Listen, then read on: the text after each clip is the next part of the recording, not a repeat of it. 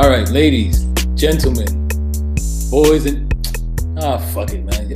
Y'all know what it is, man. It's the Footy Misfits. We back at it again, episode 32.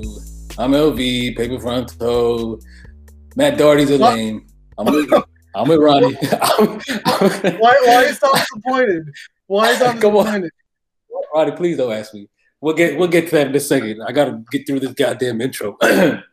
Hey man, if you're gonna get through the intro, do it with pride and respect, like you always do, Paper Fronto. All right, my fault. Let me not disrespect the pod. So we are the Footy Misfits, episode 30 Deuce. I am LV, aka Paper Fronto, aka Ma Rainey's Black Bottom, aka fuck Matt Doherty. And I'm sitting here with my good brother, as y'all just heard. Ronnie, say what's good? Dímelo, mi gente. How are we doing? Stay strong, be brave. We gonna need it. We're doing terrible. and luckily for us today, we're sitting with the good brother Spence at the data desk, here to tell us a bunch of facts. I hope none of them are about the Spurs game today, but most likely we might have some. Spence, hey, what's good? What's going on? Peace and love. Peace and love. Not for Matt Doherty, but it's all good. And y'all know, come on, Ronnie. Let me. And as we did last time, NLD weekend, we had to bring him back, and I'm already feeling like this is a terrible idea, but here we are. We got the Gentrified Gooner, the one and the only Arsenal correspondent. Gully, say what's good for the one time. How y'all doing? I'm glad to be back. Let's just say that. Appreciate that for having me back on the pod. Ronnie, you hear the voice? You remember the last time he was on and he wasn't happy to be here because the results went the other way? Mm-hmm. Things change quick, man. Things change real quick. I don't know if you could, there's no visuals to a podcast, but I'm smiling ear to ear, boys. I can hear it. I can hear the teeth clicking. God damn it. We'll get into his excitement in a little bit. I know LV doesn't want to, but we're going to do that. But before that, games of the week. Let's jump right into it. I'm going to get this over with. My favorite game of the week was Monday. I don't know if y'all caught this. Inter Milan against Atalanta. No, sir. I must have missed it. Yeah, it was on Monday afternoon. Saw that in the office. It looked like Atalanta all first half, even though it resulted in nothing. But then Milan Skriniar scored in the second half, which proved to be the lone goal of the game. Chances for both sides, but at the end of the day, 1-0 was enough for Inter. And they ended up winning their next match against Torino over the weekend that just passed. So, yeah, Inter Milan, Atalanta, my favorite. LV, what about you? You know, for a second, I was shocked that you didn't pick this game that I'm about to pick for game of the week. But on second thought, it makes a lot of sense. Ron, it's cool, fam. You know, I'm suffering today, so you got to suffer with me. It's only fair as my co-host. I didn't agree to that. All right. Hey, I signed the contract for you, fam. That's fraud. Day after your favorite game of the week, Tuesday, Champions League footy. You love to see it. I would say probably the only good or really entertaining Champions League game of the week. I think we all know where we're going with this, but Juventus versus Porto. Now, the game itself ended in a Juventus win. However, because of away goals and all this good stuff, Porto move on and Juve crash out of the Champions League yet again. It is a sad sight to see. Ronnie, we were hoping for a game or a tie to go into extra time. I think we predicted the Atalanta tie with Real Madrid to go in extra time just because the way the teams were sort of matched up. That still could happen. But Juve and Porto were like, you know what, let's give this to y'all because y'all deserve it. But game went 120 minutes of football. Everybody was tired. It was everything. Cynical tackles, nasty fouls, a lot of flopping going on, a lot of tumbling and rolling. I can't front. As great of a goal scorer as Ronaldo is, he isn't. He be flopping like it's the WWF, fan. He got stone cold stuttered the way he flips. But, yeah, game finished 3-2, 5-goal thriller. And it started with a goal two goals actually, from Ronnie's man of the season, obviously aside from Ronaldo, Federico Chiesa. He single-handedly, in my opinion, brought Juventus back into the tie. He brought the energy that you expect in a second leg, especially when you're down. Scored a quick brace, I think within maybe 15 minutes of each other in the second half. And that took the game into extra time due to the goals. However, Porto had some things for that there, courtesy of probably one of the wildest free kicks I've seen in a while. Late on in the match, 115th minute, from Sergio Oliveira. I fucked that up, but it's cool. Ronnie, real quick before I go on, what did you think about that free kick? I know we spoke about it, but I'd love to get your thoughts on Wax.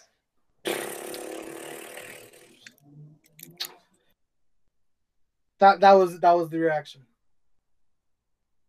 Beautiful. I think the thing about it was the way the wall itself collapsed in that far free kick, a low driven one to the corner. Szczesny was yelling at his wall or his players. Cristiano Ronaldo was like, "Come on, y'all." Ronaldo. Why is he in the wall if he's gonna turn his back to it? He's been on the opposite side of them shits before. He should know what the other side is like. So for him to turn his back, some people say it's like he turned his back on the team. I'm not gonna go as far as to say that. I will say he was trash on Tuesday, but not as far as to say Juventus don't need him or whatever the fuck people are saying. That this season's fuck ups are all his fault. I'm not gonna say that. I'll just say he was trash on the second leg. You also had Alvaro Morata, who was jumping away from the attack, and then on the other side of Ronaldo, I think it was might have been Hrabia, I don't remember, but I couldn't care less. We all see walls with a man on the ground. Why was there no one on the ground? Exactly. Great question. Like, literally everyone around the world does this now. Why did Juve forget? But yeah, that wall was I don't know, man. It's definitely a wall Donald Trump would not be into. That shit caved in like a motherfucker, but it took away from Chiesa being the bright spot, man, and that's what's disappointing out of all this. Chiesa had a hat trick over 2 legs, and here we are talking about an unstable ass wall. He was absolutely balling, and when he began to make the comeback after Porto received the red card, like it looked like the walls were coming down, and just having Cristiano Ronaldo on that team sort of, in my opinion, just gave that extra boost of confidence that Juve was going to make the comeback, and if they didn't, at the very least, it was going to penalties, and I just felt that Juve was going to win the game. But man, Pepe was back there. He was annoyingly good. I thought he got a concussion like early on in the game, a little head-to-head, jumping for a header, and he kind of stepped out for a second, came back, and that just knocked his head into place. He played from that point on. He was incredible, and it highlighted at the end of the match with a bicycle kick clearance. I'm like, come on, this guy's 40 years old, and he came to play amongst others. The Porto goalkeeper, whose name I can't remember at the moment, Agustin Marchesin, Argentine goalkeeper. He let in 3, but the ones he stopped were great. Absolutely. And Juve, credit to them, even though Porto scored that crucial away goal super late, 115th minute, Juve came back and scored one, but they needed one more, and it was too little too late. I won't spend too much time on it after that, but Juventus 3, Porto 2. Porto moves on to the quarterfinals, and that was all she wrote. Incredible game, though. Incredible game overall. Probably the most entertaining game I've seen all season, and there's been a lot of good matches this season. But that one had everything. And, when there's something on the line like Champions League and then it goes into extra time, you see the players tired and just trying to, will their team to a win. And you saw all of that. Unfortunately, Ronnie, it was at your sacrifice, but it was what it was. Y'all got things to say, good brothers? I mean, I got one thing I want to say, if you guys don't mind, about that Juve game. Today I'm on this podcast, All Smoke, and that's what it's all about. And for you folks that aren't in the group chats or whatever, Ronnie was talking some good shit about AFC last week in the Conference Cup. Buddy, if I'm there, you're there with me. That's all I want to say about that. We're in the top 4 in Italy, so yeah, we'll still have some Champions League footy. But Honestly, I didn't even notice me saying Arsenal going to the Conference Cup until you pointed it out. And when you did, I'm like, oh shit, I said that. Man, it stung. I'll be real. It stung. Real quick, if I could ask, and I know we spoke about this off the pop, but does this mean anything for Andrea Pirlo? Yes or no? Let's be honest. No, don't, because they're on this rebuilding phase. It's not gonna mean shit. And if they get rid of him, who are they gonna bring on? He's staying. They need to take Antonio Conte from Inter because he's killing shit. No, I'm just kidding. I agree with you. It seems like it was going to be a process. I think that it's going to be a couple tough pills to swallow for Juve to exit the Champions League this early, and then at the same time, maybe potentially not win the league with Inter Milan kind of running away with it at this point. There's still time, of course, but it seems to look that way. So I guess it does seem like a hard pill to swallow, but I don't know. I mean, it's kind of hard to argue in his favor, but then again, who am I to talk? I've been arguing against a lot of managers this season, and clearly I don't know what I'm talking about. So I'll say that. But since we're on the topic of Champions League, Ronnie, do we, unless you have anything else to say about that? No, I don't. I'll save it for BS of the week. Let's go on to another game that same day. Borussia Dortmund and Sevilla, 2-2 in the game, 5-4 on aggregate. Sevilla made BVB sweat, but BVB came through. I didn't see this game because I was watching Depression in Turin, but Haaland had a good game. Oh, Haaland did have a good game. Yeah, a little brace. And a wild celebration at the Sevilla goalkeeper, which stirred the pot a little bit, but Haaland was cool, calm, collected, didn't care. He's at it again. Haaland gave the goalkeeper the same energy because the goalkeeper, was taunting him after he saved the penalty before he realized it had to be retaken. And then, Haaland just gave him that same energy, which I respect. Right. And notable stat with that brace in the second leg, Haaland officially, I think, became the youngest player to reach 20 Champions League goals. He became the youngest Champions League goal scorer to reach a certain milestone. I forget what it was, but I'm too focused on the loss we had this weekend, but we'll get to that. That was pretty much it for Tuesday. Porto and Borussia Dortmund advanced. Wednesday saw firstly Liverpool and Leipzig, the undercard of the day. Mo Salah, Sadio Mane scoring a pair, seeing the Reds win 4-0 on aggregate, 2-0 in the game. They pointed out that Liverpool has more goals at home in the Puskas Arena than they do at Anfield. 2 in Puskas Arena, 1 at Anfield in the calendar year. That's crazy. That's nuts. The Liverpool seem to be putting all their eggs in the Champions League basket, as they should, to be fair, because it's not working out for them in the Premier League. I think it's 5 or 6 straight home losses, which is unheard of. They can't get it done in the Premier, at least. But in the Champions League, I mean, they had a really good first leg. They were, in my opinion, gifted 2 goals by Leipzig's defense. They kind of gave it to them there.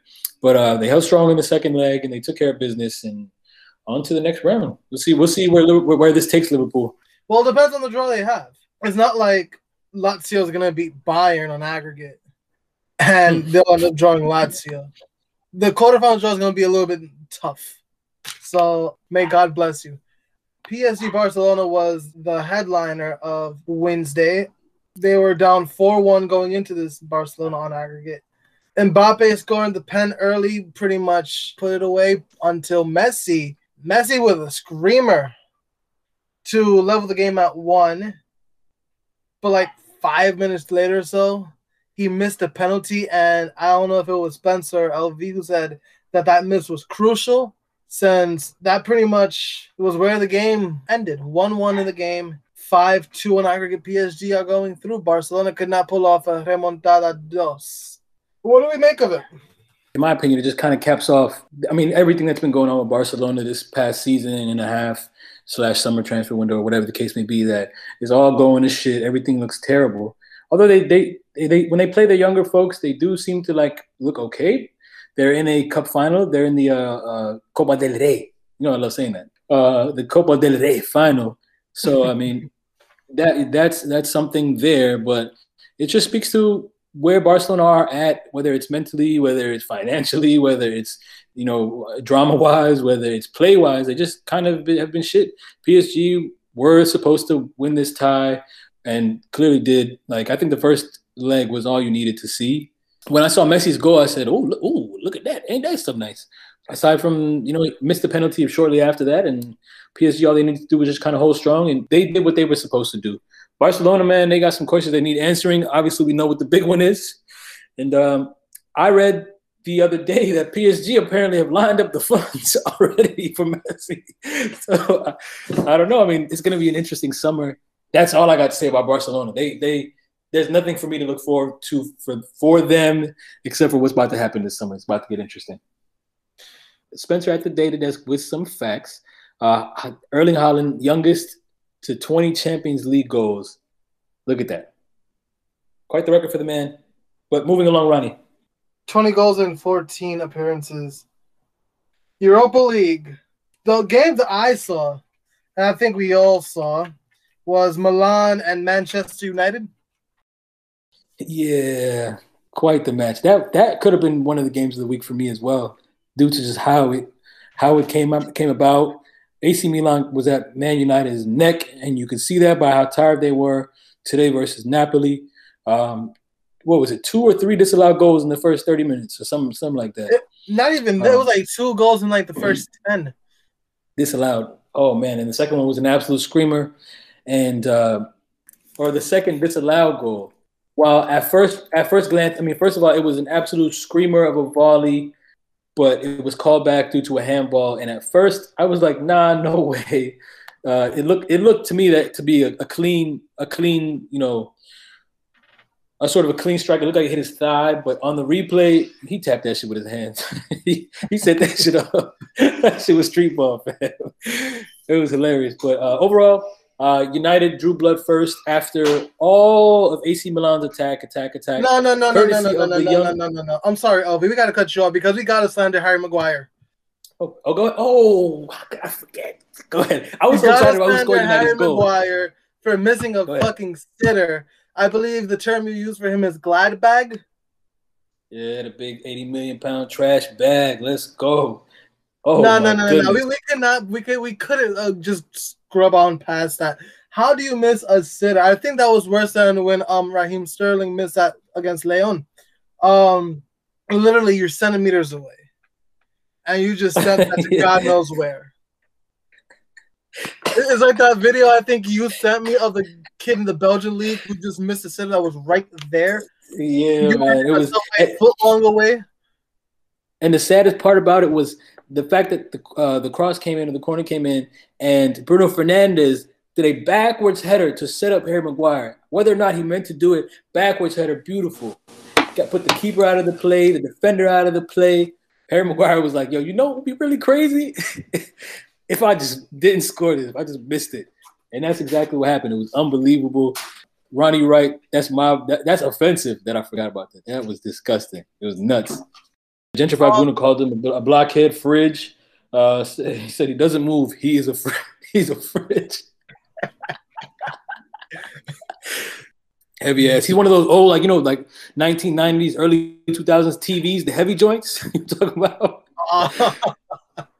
All glass, like plastic Samsung Sanyo TVs that weigh like 116 pounds, like them joints.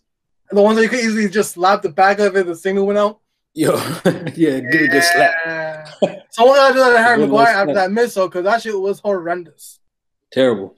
Speaking of backwards headers, at halftime, Ole Gunnar Solskjaer must have known something that we didn't, because he put on the young boy from Atalanta, Amad Diallo, and he pulled up, and man, my son didn't waste no time getting right to it. Got a really nice ball, courtesy of Bruno Fernandes, I believe it was. And much like Fernandes, was like, you know what? Let me just score this backwards. Hit a little backwards lobbed header. Unbelievable. And it put United up 1-0. And from there, all they needed to do was see it out and avoid conceding that crucial away goal. However, AC Milan has some different plans. They said, yo, we put in all this work, got mad disallowed goals. We got to walk away with something. And walk away with something they did, Ronnie. Goal comes at the late in the game, left it as late as you could, 90+2 in extra time. Had to go by Simon, and I'm going to say his name wrong because he got He got a J right after the K, so you know it's an issue. You know I'm gonna have a problem with this. Simon Simon Kyer. There you go. There you go. Simon Kyer. There you go. You got there. You got I just there. get confused sometimes. With the two consonants right next to each other, it's like But I'm getting there. So yeah, that's what it was. Overall, pretty entertaining game. Shout out to AC Milan for rescuing a point. The tie is still very much alive for both sides. I'm interested to see what the diet clash of giants has for us in the second leg, because that shit is Coke. That shit is Coke Zero, fam. That shit is Coke Zero. Gone are the days of Ryan Giggs, Rooney, Ronaldo, even versus Kaká, Ronaldinho's. All them joints. Long gone are the days. Anything can happen. I think I picked. Did I pick Man United to go forward? I think I picked Man United to go through. Yes, you did. Still got them. I mean, we'll see if they hold it down. I think they still very much can. I wouldn't say anybody's in the driver's seat. If anything, because Milan had the away goal, it Yes. could prove to be very important in the second leg there. But yeah. Slavia won, Rangers won. That looks to be an interesting second leg, much like Manchester United and Milan. Real quick, with the Rangers game, one quick point I want to make. It just seems that Rangers have that fighting spirit. They went down early, and they didn't give up at all in that game, and they just kept coming at Prague, and eventually they got what they deserved. And Stevie G is giving them that fighting spirit, man. They just won the Scottish Prem, as you mentioned last week. I mean, anything can happen with those guys. A real dark horse in the tournament, and I'd like to see them, go far, but just not. If far means past Spurs, never mind. So, yeah.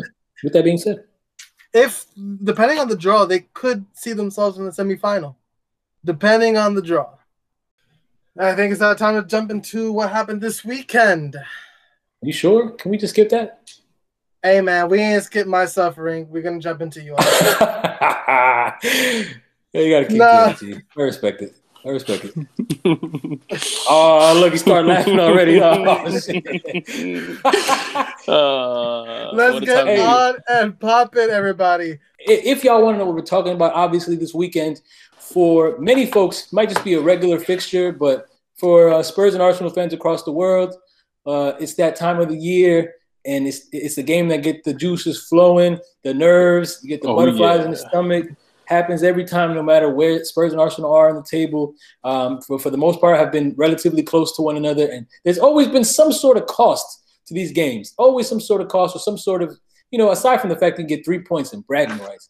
But there's always been something there. And obviously the North London Derby happened we're recording today on Sunday, so it happened earlier today.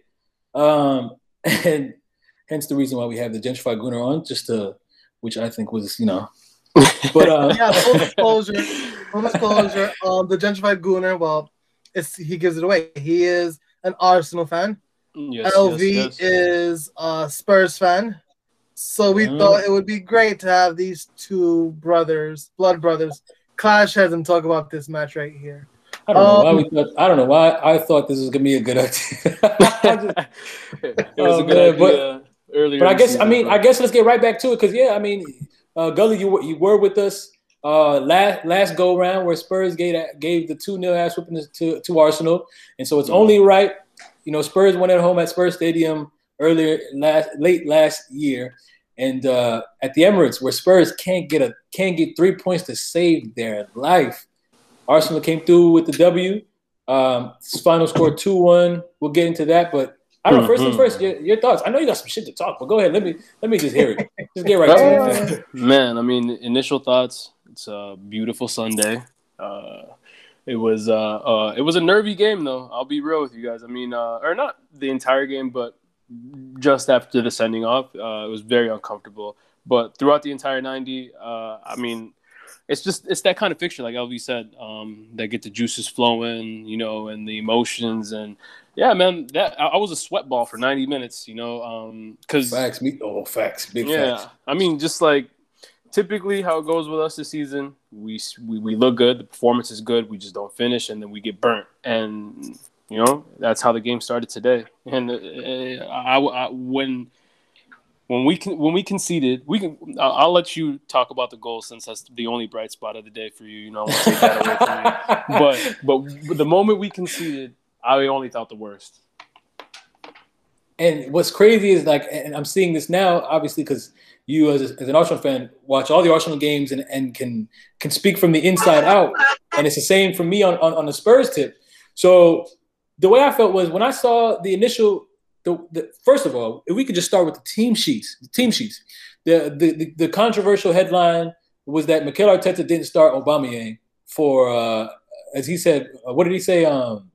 Disciplinary reasons. And he's so intense. He told the media, Alba's not starting today for disciplinary reasons, and everything else is internal. That's all I gotta say. Bro, he is like the most intense person. Gustavo Arteta. What did you take that as? Like at first, before the game started, before the result, what did you take that as, and how did you feel about it? Man, I only thought the worst. But what made me feel a bit better is that he got dropped to the bench and not taken out of the side altogether. Yeah, it's not like Guendouzi. Oh man, I thought the worst with right. Guendouzi. You know, the treatment of Ozil. Arteta is very cutthroat. You know, so I only thought the worst. But to Aubameyang's credit, he's our captain. He brings a lot to this team. So you know, he's gonna have to do something massive. You know, to get exiled, I guess, you know what I mean? But I did think the worst. Yeah, I mean, at first I thought the worst as well. I mean, besides being sort of happy, I mean, he hasn't been playing the best this season, but he's been picking up a bit of form recently. So I was happy to not see him starting. But I thought it was something crazy at first, and then when I saw him on the bench, I'm like, how crazy could it really be? If he's on the bench, I mean, I don't know. They either have a really good understanding or it just wasn't as bad as I thought it was. But, yeah, let me get into the so for me, you mentioned, you know, you thought it was going to go bad when you know, you guys weren't finishing those chances you were creating, to be fair, hitting the post in Spurs' final third for most of the game, let alone the first 20, 25 minutes. So the way I felt was, having watched Spurs this season, despite the run of form that we just went on, when we start out poorly and we don't attack and we play the defensive footy, obviously we don't have the quality. We spoke with Davinson Sanchez. Don't get me started on Eric Dyer and who knows, it's whatever. But we clearly don't have the quality. Oh, man. We clearly don't have the quality to sit back and defend and absorb pressure like we did at the beginning of the season. We had something was going on working for us. I don't know. Spurs have played the most games of any Premier League team this season. Maybe that has something to do with it. Maybe, in my opinion, it's the quality. I think it's just the quality. And so when we play attacking football, as we've been doing lately with Bale back in form, things look good. We're on the up and up. But Mourinho decided to give Arsenal all the credit in the world, despite talking mad shit about them at the beginning, before the game, saying we don't look down, we look up. But his tactics showed that he gave them all the respect in the world by playing them like we played City, like we played Liverpool, and in those games we got destroyed. And it was the same thing. So when I saw us come out the gate, defending, not being able to sniff the ball, getting dominated in a midfield full of 19 and 20-year-olds, I said this game is only going downhill. There was a moment of brilliance. I mean, I could call it that. Probably the best goal I've seen in a while. And I've seen, to be fair, some decent Spurs goals. Tanguy Ndombele against Sheffield comes to mind. But Eric Lamela, one of the guys who I'll give credit to, who comes in cutthroat. He's a scumbag. But you know, when you have a scumbag and he's your scumbag, it's just the good scumbag. He came on and he was subbed on because Heung-min Son was injured. And excuse me if I'm going to rant here, but it is the North London Derby. You know we got to give it to you. But Heung-min Son goes down with a hamstring. Eric Lamela gets subbed on. I believe he should have started. And goes ahead and scores a Rabona goal. The man refuses to score with his right foot. Was in a prime position to try to tuck it in the far corner with the right foot. Simple finish, but he took it to the next level, swung his left foot behind his leg, and hit a curler of a Rabona. And from there, I was like, all right, that's the breakthrough, despite the fact that we've been getting smoked. Maybe we can pick up on that like we sort of did in the first North London Derby, Gully. If you remember, y'all was smoking us in that one too for the first 25 minutes. Yeah, exactly. And that's why I was so nervous. It was a carbon copy in a sense. Right. And yeah, man. But I mean, not to go back, but the lineups. With Aubameyang getting dropped, I was very nervous. But what made me feel so much better is to see Gareth Bale and Matt Doherty playing on the same side, the same side that Kieran Tierney and Emile Smith-Rowe are going to be, you know, kind of playing in. And it made me feel a lot better. And then our lineup, besides the omission of Aubameyang, which could hurt us in certain situations. Didn't today. I think we basically fielded our best 11. Yeah, you mentioned Matt Doherty. That just got me hot. Matt Doherty, who courtesy of Jorge Mendes, the Portuguese mafiosi, finessed us, and we purchased Buddy for £15 million for him to be a training cone. The guy doesn't defend. He's a right back. To be fair, he said, "Oh, I'm better at wing back." He's been played at wing back numerous times. Still the same thing. Training cone. My son can't. My son couldn't. Y'all saw today. Couldn't even do a back pass header to the goalkeeper. He conceded in the corner trying to do a back pass. Yeah, he did, man. He was absolutely terrible. But honestly speaking, man, he's a double agent. You know, once a Gooner, always a Gooner. There you go. He's a cop, undercover agent. Not to cut you off. Go ahead. Yeah, the way he was letting Kieran Tierney and Emil Smith Rowe and whomever wanted to roam into that left hand channel today, you would believe he was playing for us. It was bad. No help from Gareth Bale. I seen Jose try to switch it up in the second half and have Holbier help in that space, but that just freed the entire middle of the field. Exactly. As soon as he had to overload, because at the beginning of the season, Aria, who's there, and last season wasn't playing at his best, but since Doherty's coming to the side, Aria's kind of proven himself as the first choice right back. And when he didn't start, but I saw him on the bench, I was confused, and I'm like, he better not be fit to play because Mourinho has no excuse to not play him and put Doherty in a game like this. But he did that. And so with that being said, Sissoko, at the beginning of the season when we were playing well, Sissoko and Højbjerg were in the midfield there with Ndombele playing in front of them. And Sissoko would help cover the right side, although Aria didn't need as much cover because he's athletic, although he does make mistakes, to be fair.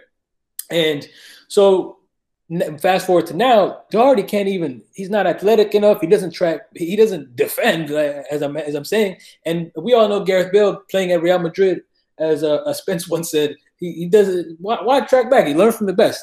And so he's been doing what he does at attack wise.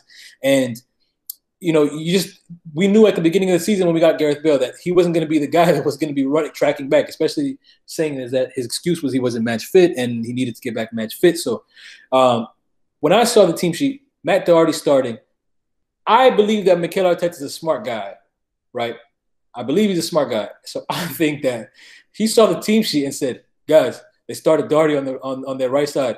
We are only playing from the left side today. And that's exactly what Arsenal did.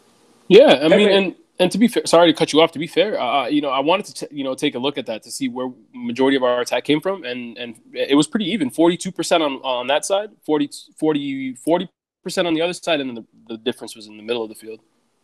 Right, and to that point, Sergio Reguilón, who's somebody I've been bigging up all season, it might have been North London jitters. He didn't have him the first go around, but could have been North London jitters because he played terribly. In fact, he gave up possession with a heavy touch in his own corner there for the first Emil Smith Rowe's first screamer, which hit the post, fortunately for me. But Reguilón didn't have himself a game. To be fair, nobody really had himself a game except for two men, in my opinion. It was Eric Lamela, who did everything from scoring the only goal to getting a yellow card and then getting sent off, and then Lucas Moura. Eric Lamela, it's a scumbag in the truest sense. He does it all. He'll score for you. He'll talk shit for you.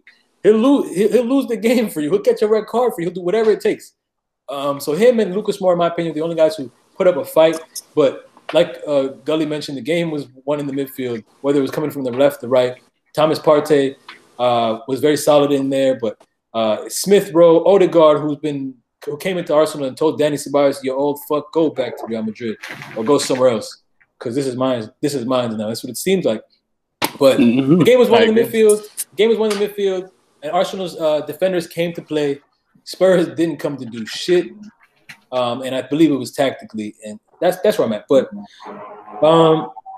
with that being said, Gully, any other thoughts from the game there that you have, or anything else you want to mention in regards to the game? Because yeah, for sure. I mean, to touch on that point that you were discussing in regards to like the midfield. I mean, but prior to the game and prior to every game, me and LB will spend some time just kind of talking about what we expect from the NLD. And the one talking point we talked about the entire time we spoke prior to kickoff was about the midfield. I told him point blank, period, the only way that I could see us picking up anything today is Granit Xhaka had a 10 out of 10 game, and that no matter how well defensively we play or offensively, how well we do, it really would boil down to who's sitting alongside Thomas Partey. And Xhaka did a wonderful job today. Him and Partey bossed the midfield.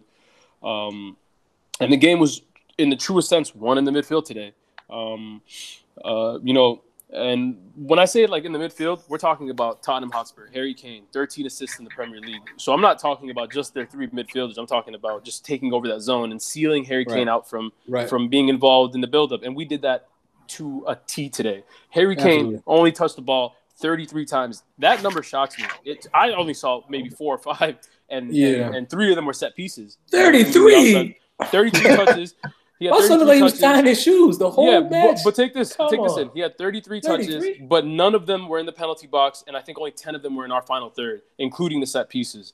I think the final third part is what's more shocking to me. The penalty box, that is what it is. I mean, obviously, we want Kane to get in there and make runs, but Spurs couldn't get on the ball to make 4 or 5 passes for him to even consider moving forward and going up to make a pass. Like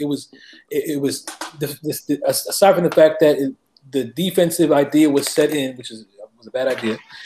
We didn't even, when we wanted to counter or whatever the case may be, couldn't even put 3 or 4 passes together because Arsenal midfield was hitting on all strides, and Kane couldn't even get the ability to drop in the midfield and pick a pass out, despite Heung-min Son going out for those very reasons. But I think Arsenal did an excellent job of, like you said, sealing him out of the midfield, not allowing him to drop in and pick up the ball or pick his head up and pick out a pass. Yeah, he didn't have much time on the ball, not to cut you off, but in the midfield. And Gareth Bale's another one. Gareth Bale's another one that didn't help him. It's all a sum of his parts. Like we mentioned with Liverpool, there's a lot of reasons why they haven't been playing well, and it's not just because of 1, 2, 3 people out. Well, it is, but in a sense, it's because this person is out. The team plays in a certain way where they can't do things that they normally would do, or whatever the case may be. And that's how it was for Arsenal. Because Doherty, for Spurs, because Doherty is so bad, and in my opinion, and because Bale is not one to track back, that with that left side being so open, it was just Arsenal came, and it's not ramble on the point, out coached Spurs, and overall and played better too. Came to play. There's not really much else I can say about that. I mean, I don't know. Yeah. Arteta got it right today. The headlines would have been crazy had we lost or we didn't convert some of those chances and benching Aubameyang, but he absolutely got it right. And to his credit, it'll just instill that confidence in the team to believe in some of the things he's saying. Because it's nuts to bench your captain, your talisman, from the front, over disciplinary reasons. And what they came out and said eventually was that he had been late on multiple occasions to match days or to training sessions and things like that. So he took a big gamble, and it paid off for him. Or not in the sense, I mean, it worked out for him, I want to say, not paid off for him.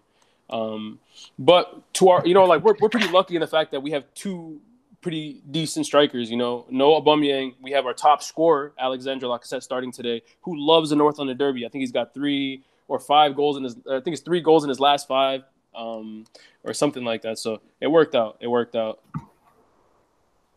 What did you make of the defensive performance? I would say on both sides, but I guess I could speak about Spurs. What did you make of Arsenal's defensive performance? You mentioned no Bellerin in the starting lineup today. Thank God. What did you think?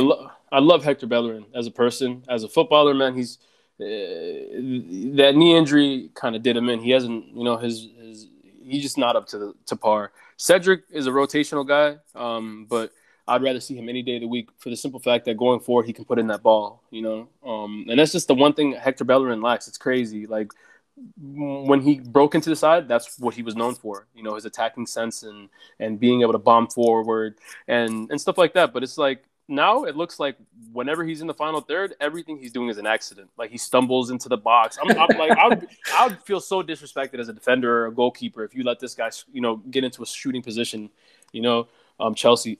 but all in all, the lineup was great. No Hector Bellerin. Defensively, I think we were amazing. For the simple fact that our center backs weren't ever in a position, to be alarmed. Harry Kane and Son for the 20 minutes he played. Some of your deadly guys never really got a chance to run at our center backs, which is amazing for us because we don't have necessarily a lot of pace back there. We got David Luiz's old ass, but he's been kind of doing his thing. Gabriel, my hero, was in the moments that he was called upon, he was amazing today. So defensively, I felt like we were sound. But at the same time, there wasn't very many threats. There wasn't very many opportunities for the defenders to shine. But that in itself, says it all. You mentioned David Luiz real quick. Let me not to cut you off, but there was a point early in the first half where I saw David Luiz on the far right side near the box trying to dribble past players and actually doing that. So that just speaks to like how poorly Spurs were playing. Like they were sitting there to absorb pressure and couldn't even get David Luiz off the ball on the right side of the box for a counter or whatever the case may be. And I'm like, see, this is a poor sight. Luckily, Lamela scored that goal, but that was about all the luck. I mean, you call it skill, but that was about all that we had there. Because, like you mentioned, there wasn't many threats. One shot in the entire first half from Spurs, and that was the goal. But overall in the game, 6 shots with 3 on target. Possession, we don't even going to talk about that. It was 47-53. Arsenal with 13 shots, 3 on target, 2 goals. But like you mentioned, there wasn't many threats from Spurs attacked men. Whether or not Son went down with the injury, I mean, it didn't make a difference. I think, in my opinion, you guys came alive, man. I mean, not to say that Son couldn't change the game, but as soon as Lamela came on, the game changed, man. He bro, that was like I thought he should have started. I mentioned that to you prior to the game, but Son went down. I agree, 100%. I agree. Came on and changed the game, so. And I think it was the mentality. It was the mentality thing. He came in to try to make a difference, and Lamela is one who's going to run at players, and Lucas is another one who does that. Sometimes to his own defect or own damage. But Lucas is another player who does that, and those are the 2 guys that had the game. Gareth Bale came off around the 60th minute, maybe not even that late, and if you just saw his face, you could just tell he seemed like he didn't want to be there. He wanted to go golf today. Didn't even break a sweat. Yeah, it looked like he didn't even break a sweat. Oh, gorilla face. But yeah, no attack. And then on Spurs' defensive side, the second goal for Arsenal, let Mourinho tell it. He said the only thing worse than Spurs' first half performance was the penalty there. In my opinion, I very much disagree. I think if you saw it, for one thing, that was a laser of a ball from, I think it was Bukayo Saka, or was that Thomas? I think it was Bukayo Saka. Nicolas Pepe. Was that Pepe with the ball? Yeah, he just came off the bench, actually, for Saka. Saka went off at halftime injured. But it would have been Saka in that position. But it was Nicolas Blood Clot Pepino. Absolutely. My guy. Laser of a ball there. And split defense. Even before that, if you look at Davinson Sanchez in that frame before that, he's not even ball watching. I don't know what he was doing. He pulled up so fast, maybe to try to intercept the ball or something. I don't know. Yeah. But he pulled up way out of the box, and Pepe looked up, and he has a left foot, and he drilled that pass into Lacazette. So Sanchez is forced to track back, and Sanchez is like, I mean, in reality, I guess he did what he had to do. But the way it turned out, Lacazette whiffs the shot, and Sanchez hit sticks him. I'm like, yeah, this is like the time 2 to hit him feet. with, It looked so much worse. Yeah, it looked so much try to hit him with the worse. clothesline. That was off the ropes WWF move, and I'm like, you ain't got to do that, fam. And I mean, and he was over here fingers up. No, what are you talking about? And from the first camera angle, I thought he got the ball. I thought he was the reason why the shot ultimately whiffed. And then they did the replay from the angle where you're looking directly at them. I just see Davinson Sanchez 2 feet, like in the Boondocks when Stinkmeaner was in Tom Dubois' body and he did the double chest kick. I'm like, fam, why you drop kicking niggas, bro? Like, what did you say? Literally.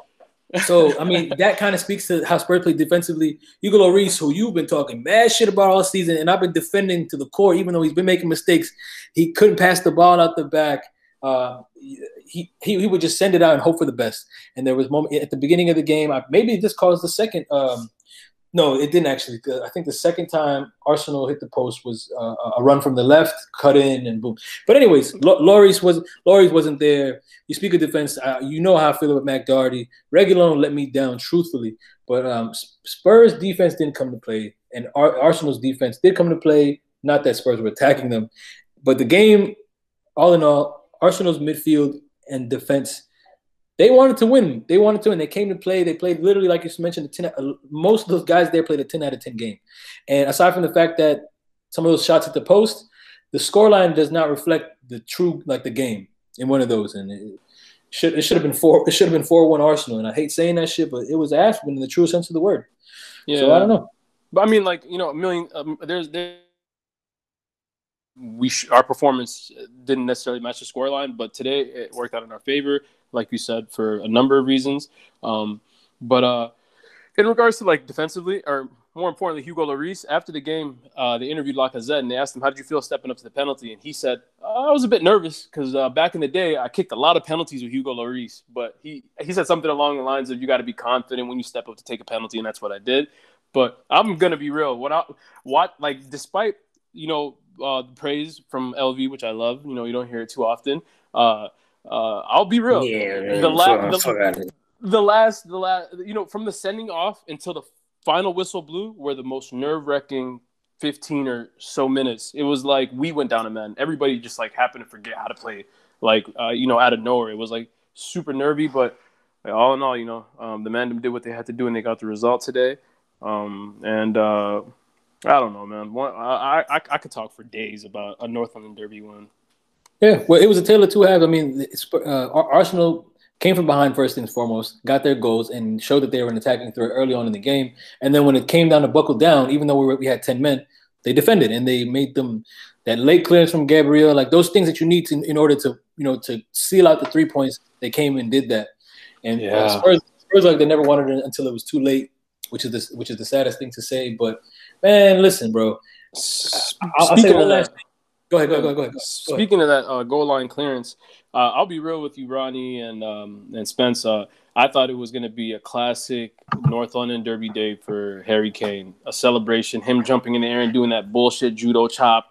Point, 10-man Spurs leading the Emirates with a point. When he stepped up, no, not even that. When the first foul happened and they were going to chip it to the back post, I had flashbacks, man. I've seen that looping header go in from Harry Kane one too many times for my liking.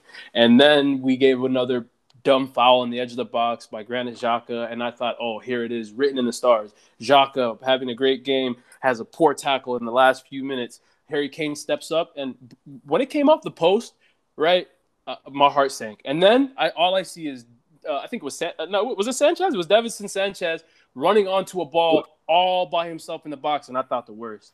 And then that golden cranium, Gabriel Morales, he is a god. He is a godsend. He saved us against Olympiacos with that looping header. Saved us today with his golden noggin, and he's been doing it for most of the season, man. And really and truly, the best 20 million spent. Well, I mean, yeah, there you have it. So in the bigger picture of things, because we know that Jose Mourinho as a person, as a character, as a manager, we've seen him in press conferences, we've seen him, and he just kind of like plays these mind games, and he says things that mean something or don't mean something, and he speaks very methodically. And so I've been trying to just figure out what he's trying to say here, and it looked like in regards to our defense and the way he starts them, and in our poorest run of form in the second half of the season, who he continued to play, and for example, playing the Dohertys and things of that nature, aside from the fact that Aria may not have been fit. But in a derby, in my opinion, in a big game like this, where the 3 points were needed if Spurs wanted to chase the top four hopes, being that United beat West Ham today, was prime position for Spurs to take a leap in the table, which we've been doing. If Aria was fit anyway, would have played him, but what I'm trying to say is the fact that Mourinho plays these players that he has to know are absolute, like not quality, players that should be playing for maybe lesser Premier League side, Newcastle type guys. But I think he's trying to make a point. I think he's trying to make a point to the board, and that's bold considering that he believes he's confident that he'll stay another season. But I think he's trying to make a point to the board of like, look, this is what I'm playing with. This is why we should have signed Milan Skriniar in the summer for that extra 60, even though Inter Milan was taxing. And this is what I've got. This is what I'm dealing with, and you see how it goes. Like Mourinho's out here treating Eric Dyer and Davinson Sanchez like Fabio Cannavaro, John Terry. He's got Doherty playing like he treating him like he's Javier Zanetti out there on the right side. Things like that. So I don't know. That's the only thing I can think of that makes sense logically, because there's no way that we should, one, be playing the defensive football we played in that game, and then two, the selection of the team, some choices are mind-boggling. But with that being said, Arsenal, I hate to say it, Arsenal 2, Spurs 1. Both sides win at their respective homes. Spurs now 2 wins in 36 matches at the 2 wins in 36 matches at the Emirates. An abysmal record. I can't even remember the last time Spurs may have won at the Emirates, but there you have it. That's all short. What does this mean for the table, really? I mean, Arsenal started the day 7 points behind Spurs. Now sit 4 points behind. Spurs do have a game in hand which they play against Villa this coming week. But what does that mean for the table? What does that mean for Arsenal, and does it mean anything, if anything? I mean, we'd have to have like an amazing, like a superb run of form, to end the season for it to mean anything. But the kind of game that we all love so much is, it's a game of form, a game of runs, and something like this could just spark, that run needed. We're 4 points behind you guys. Funny story. I'm not going to get too detailed, but 2000, I think it was the 11-12 season, Tottenham came to the Emirates, 10 points clear of us, I think with maybe 9 or so games remaining. Basically the same scenario. They went up 2-0. Adebayor scored in his return to the Emirates Stadium, and we went on to score 5 unanswered. And that season, on the final day, we finished above Tottenham by I think a point or two. Tottenham losing to Spence might have to correct me, but Tottenham losing to Newcastle 5-2 or 5-3. And the worst part about it is Newcastle went down a man, and that result basically wrapped up the top 4 spot for us. So anything is possible when it comes to Tottenham Hotspur. History repeating itself. I see. Yeah. So to answer your question, does this mean anything for for the table? Of course it does, because our goal at the end of the day is to get into Europe, and this was the first step in the right direction. 4 points back of Spurs, which means we're only 5 or so behind West Ham. And I think 7 or 8 behind Chelsea, which is a stretch, top 4. But get a string of games together, and anything's possible. We started off on the right foot today, and it's fuck off you Spurs for life. It's 2-1 Arsenal. Listen, 2-1 Arsenal, 1-0 Thomas Partey. With those two, whatever you want to call them, midfielders, or I don't know, those guys in the white jerseys. I was hoping he was going to forget about that Partey beef. I can never forget about that. That's going to be the beef for the foreseeable future until Tonga and Dumbala can get fit enough to play more than 60 minutes. With that being said, guys, I'm gonna jump off on a high note, and it's fuck off you Spurs for life. Yo, hey, he's gone. Look at that. Does it again? He's gone. He bangs it on us again. He's 2 for 2 when it comes to logging off on these pod chats. Yeah, I ain't gonna front. The last time it didn't hurt so much, but this one really hurts. I'm dying right now.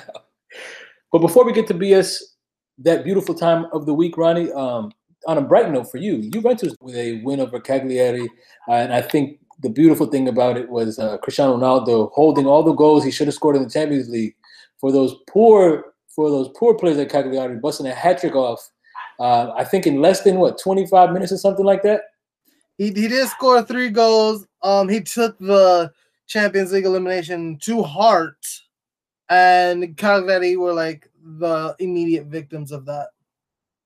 But with that being said, it is that time of the week. It's that time. It's BS of the week time. Let's go. What you got? You go first, because I really don't have much. Mine sucks personally. So you go ahead. Go first. I told you guys when I saw this, it was going to be BS of the week on the spot. The disgruntled Juventus fan says Marco Gjurgic of Porto, when he was caught peeking after an apparent foul, you compared LV to Didier Drogba and the time he pulled off that fuck shit. A lot of people out in social media compared it to when Sergio Busquets pulled off that same fuck shit. And it's exactly that. Fuck shit. Complete BS. If it were up to me, that guy is exiled from footy, just like how he's exiled from Liverpool as he's on loan to Porto. But that's neither here nor there. Also, I did want to continue on this Porto BS of the Week theme. This time, Porto being shown a little bit of disrespect, or a lot of bit of disrespect.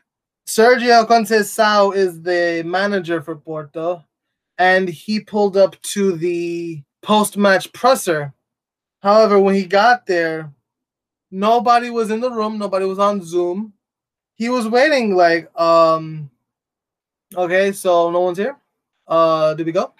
They kept him there for like 2 seconds longer. Like, no, just wait. Are you sure? All right, thank you, guys. Meanwhile, guys, there's nobody because nobody was there. I thought that was a bit disrespectful. Porto just came off an upset. No one had really had Porto winning. And for no one to, hit up the Porto manager after such a win was a bit disrespectful. I'm definitely think that that's BS of the week. Do you want to give whatever your BS of the week is, or do you want me to, share my last one? Because there's 3. I mean, actually, you know what? Let me share mine because you can end on a high note. Because mine's, my BS of the week goes to my very own Spurs manager, Jose Mourinho, who went to the post-match press conference, defiant, straight-faced mug, said, and I quote, "The only thing worse than our first half performance was the officiating and the penalty call for Michael Oliver and Paul Tierney." I'm not gonna front. All I can do is respect this guy's arrogance and the fact that he will die on his hill because he ain't playing, fam. In my opinion, it was clearly a penalty. I don't know. I might have to look back at it again. But Mourinho didn't even. He said straight up. And during the game, after the penalty, they cut to the camera to Jose Mourinho and his assistant Josh Sacramento, and they're just waving their fingers as if like, nah, there's no way in hell it's a penalty. Now, from his angle, he may have not been able to see it, but from the way he spoke at the press conference, he looked like he saw it a couple of times and believes that ain't no way in hell it was a penalty. So big BS of the week to Jose Mourinho. I mean, for a few reasons, but for that specifically, because that quote was wild. You mentioned officiating, and that leads me to my last piece of BS of the week. Spencer saw this earlier. There's an official named Denis da Silva Ribeiro Serafim. He is. Wow, wait, first of all, air horns for that. You just pronounced that incredibly. Ribeiro Serafim is an official in Brazil.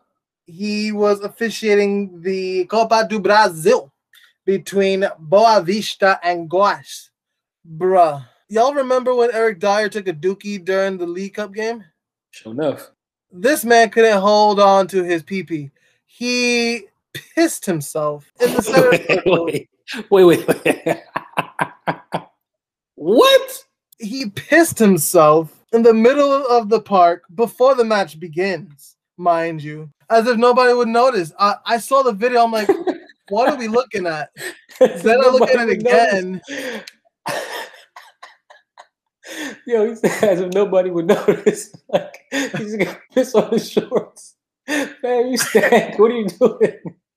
I look at it again and I'm like, is that pee? What color were his shorts? I need to know. He had the black shorts on? Black shorts, but you can still see it dripping from the bottom of the shorts. Yo. I don't know. You had time, but you decided to relieve yourself right there. Imagine had Eric Dyer shitted on himself during the play. I don't know who kicked off the match in this Brazilian Cup tie, but imagine they kicked off and they slipped because it was the pee that was right there in the center circle.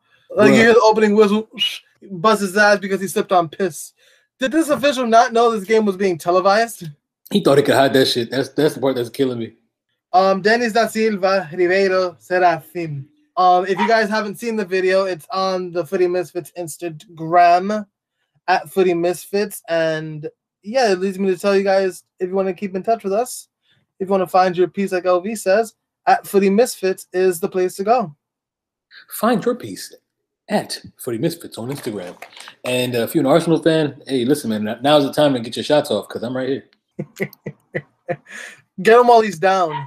Yep, I see Spencer laughing at my pain at the data desk. Come on, fam. I thought it was just numbers. What's going on? I don't know how I made it this far.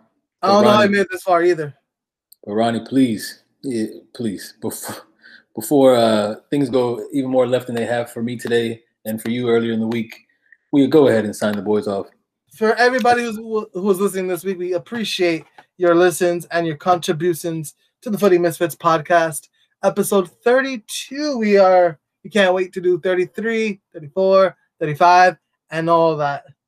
For the good brothers, Gully and Spencer at the data desk, LV, of course. I go by the name of Ronnie. We will see you again next time. Don't forget to fill out your March Madness brackets. Adios, everyone. We'll see you next time. Woo. Fuck Matt Doherty.